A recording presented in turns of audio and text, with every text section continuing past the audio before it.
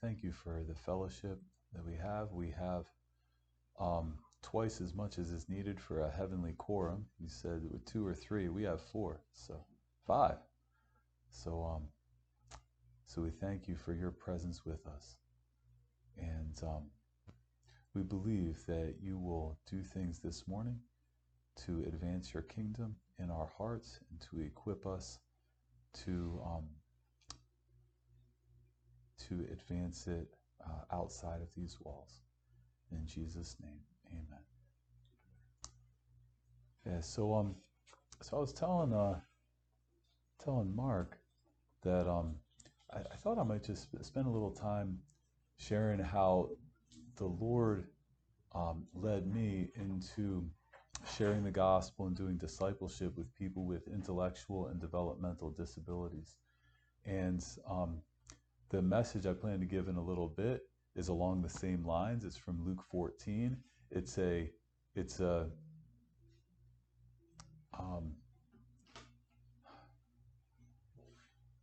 divine application of the Great Commission, where Jesus tells us that as we're going, make a point to invite those who are disabled, disadvantaged, to the wedding supper of the Lamb. So the story is just that about 9 years ago, I was going door to door, and there was a woman who was very heavy, and she had recruited a young man to fetch cigarettes for her. And I guess she would give him a little something for his trouble. And so he was in the middle of that, and I began speaking to him. Didn't realize at the time that he was developmentally disabled and also had a psychiatric issue. I was a little bit clueless. I started sharing the gospel, and then another young woman came up, and by the way she spoke to him, I could tell that she was assuming that he had some difficulties. Well, I began a Bible study with this fellow, and it was interesting due to his psychiatric issues. But a woman began to attend the study, and it became clear rather quickly that she was a believer. She'd been in this group home for people with developmental disabilities for I don't know how many years, had believed in Jesus Christ, likely for decades, but had been cut off from any fellowship with the Church of Jesus.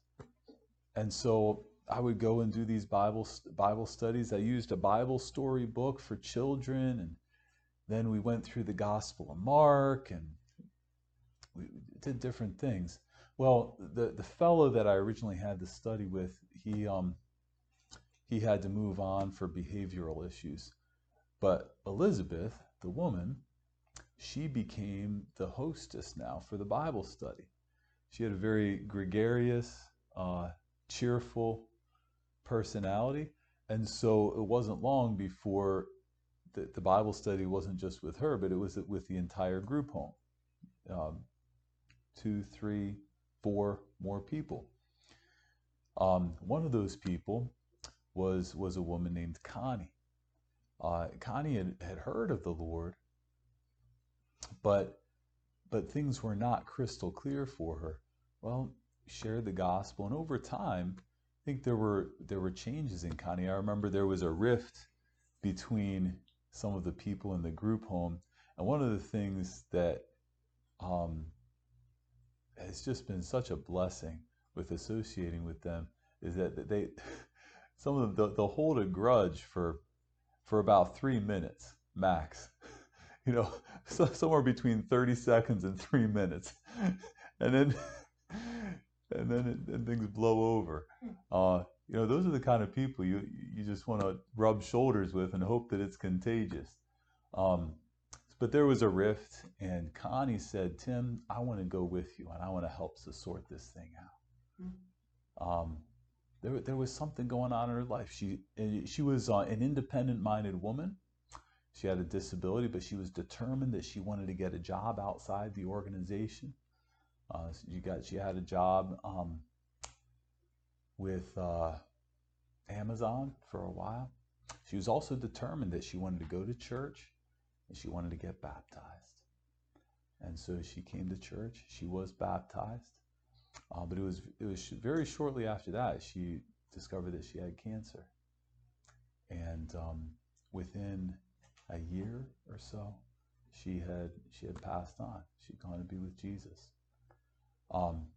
Just last month, Elizabeth, the woman who initially hosted the Bible study, she also joined the church. And nobody, I don't think anybody got out of church without a big hug. And what church was that? It's called Bethlehem Church in Glassboro. They both joined you? Same one? Connie did about 5 years ago, and Elizabeth just did last year. Yeah.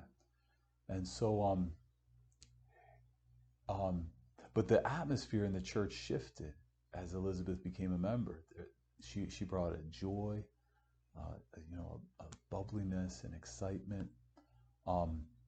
And those two ladies taught me that that working with people with these disabilities is like mining for gold. It's like mining for rubies. There's treasure there to be discovered that the church benefits from. I have here a little workbook that's put out by Bethesda Disability Ministry. That's a subsidiary of See Jesus, which is run by Paul Miller. His wife Jill writes this curriculum. They together have a daughter, Kim, who is about just a little younger than me, and has a disability similar to Down syndrome. So Paul is Jack's son, of course. So Jill has taken Paul's material for his Person of Jesus Bible studies and adapted it for people with disabilities. Not what she's done is she's distilled it without detracting from the message. It's really powerful and insightful material. So I'd like to share a little bit how I got in touch with Bethesda. So through this Bible study in Glassboro, New Jersey, I came to realize there's a real need here. There are believers like Elizabeth that have been isolated from the people of God for years or decades, and there's people like Connie who may have heard somewhere along the line, but it's not clear to them, who Jesus is, and they need to hear the gospel. But it's really a massive field of opportunity right in our backyard, but somewhat invisible because these group homes, they look like any other home. And so unless you know somebody on the inside, it doesn't occur to you to go looking necessarily. So, but because of this providential, encounter, the Lord began to open my eyes to see, this is, Johnny Erickson Tada said those with disabilities are the largest unreached people group or underreached people group in the world. And those with intellectual disabilities are a very sizable portion of that. So I started to pray about that, and the Lord answered those prayers by bringing me in touch with a woman who works for Bethesda Disability Ministry. I was having an online prayer meeting, and she attended, and after one of those prayer meetings, she just said, "Hey, Tim, how about tomorrow when you have your Bible study, I just come and I do one of these Bethesda studies." I was going through some book of the Bible. I thought I was doing fine.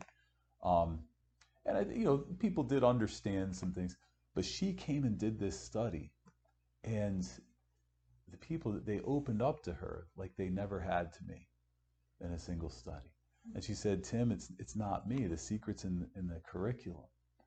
Jill Miller has agonized in prayer for her daughter for years.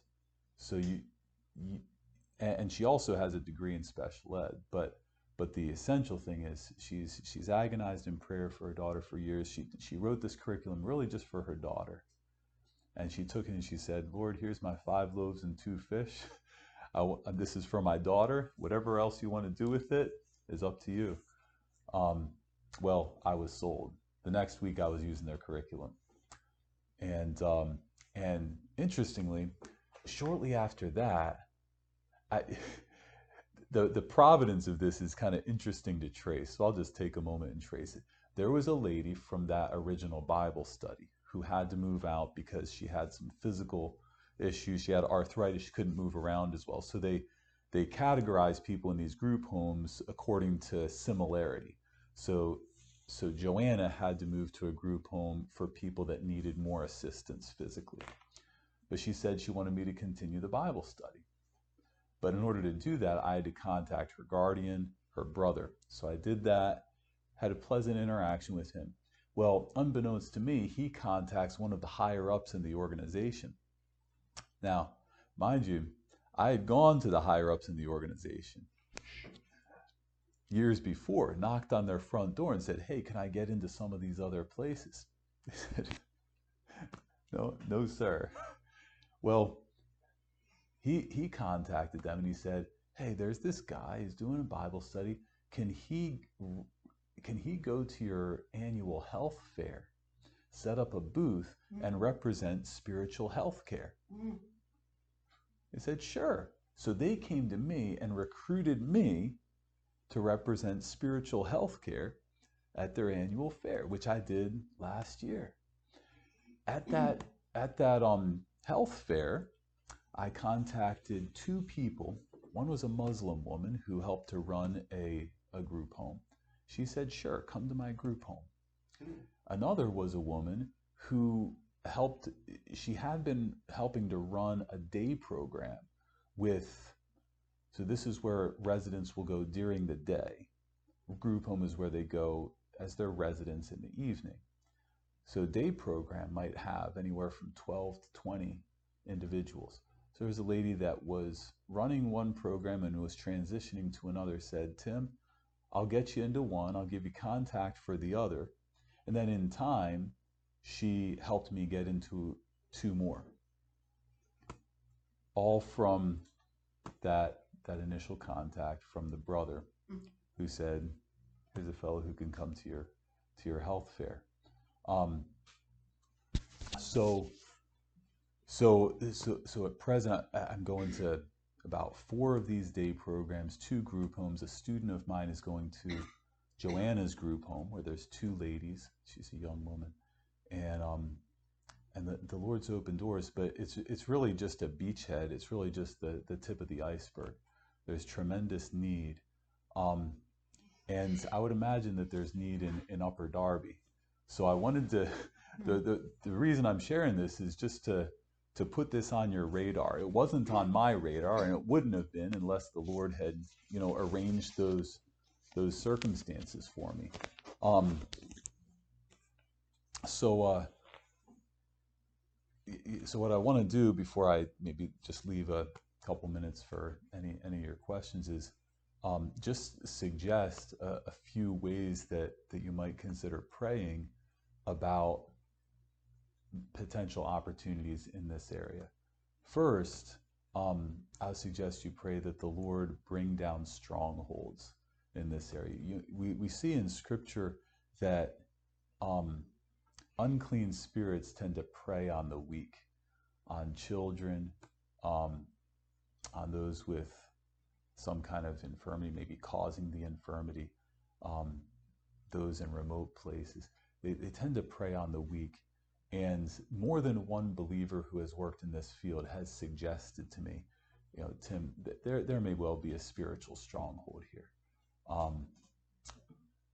And Scripture says that the weapons of our warfare aren't carnal. So it's not simply a matter of just making a call or knocking on a door. Although those things are involved, but it's a matter of strongholds need to be torn down. So I suggest simply praying the Lord would bring down strongholds around people with these disabilities in this region. I suggest praying for open doors. I started praying for open doors shortly after I met these people in Glasper, and it was years before the doors opened. But Paul Miller, who Jack's son, said that one of the most difficult things he finds about spiritual warfare is that it's boring. I think that's pretty insightful. There's a need, and you just pray, and you don't give up. You just keep talking to the Lord about it. So I suggest pray that the Lord might give an open door. Pray perhaps specifically for a person of peace. I don't have a well-developed theology of the person of peace that Jesus refers to. I'm sure you guys could instruct me about that. But Jesus does say, when you go out to share the gospel, look for a person of peace and stay with him as long as you're in the town. And this one lady in particular, Chrissy, I can't help but think of her as a person of peace. She welcomed me, rolled out the red carpet for me to go into 2 different group homes. The second week I was there, she gave me a gift of a bowl, and inscribed on the bowl was the verse, "All things are possible to him who believes." She herself, she's not a member of a church. A lot of the workers in these places, they strike me as kind of the Good Samaritan types. You might wonder about their theology or their affiliation, but there's a kindness and a tenderness toward the individuals. Now, but I can't help but think of Chrissy as a person of peace. She invited people from another day program to come and witness what I was doing there in these Bible studies. And they came. They would bring several individuals at a time. Their day program was maybe half an hour away. And they would bring several at a time, specifically for the Bible study, to scope things out and see if the residents and the staff members approved of the Bible study so that it could be introduced at their day program. And Chrissy facilitated all that. She was the mover and the shaker. She opened the door, rolled out the red carpet. All I had to do was walk. So I suggest praying for a person of peace, and pray for laborers. I've been praying for laborers there in Gloucester County because I really believe that specific harvest is very plentiful. And Jill and Paul, they give an annual banquet that they call A Taste of Heaven. Jill has a group of people with disabilities that she calls the Gang. So it's a little bit west of here that they hold it, and a point that they make repeatedly at their conferences is that you look at the Gospels and Jesus organizes his kingdom and his church around people with disabilities. He just does. People that in the Old Testament would have been excluded from the temple, Jesus cleanses them and he builds his community around them. So yeah, as you consider perhaps doing this in Upper Darby, there's different ways to approach it. I think the first step is always prayer, but you can approach the administration from the top down, or if you know someone that knows an individual on the inside, from my experience, that could be the, if that's an option, that could be a prudent route to take. I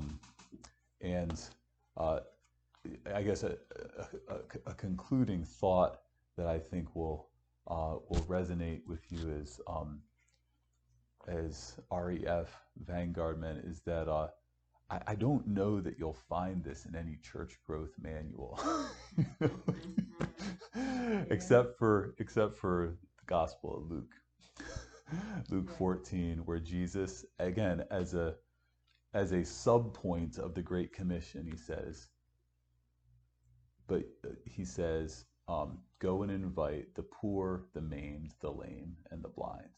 Make a point to do it. So that's how he builds his kingdom.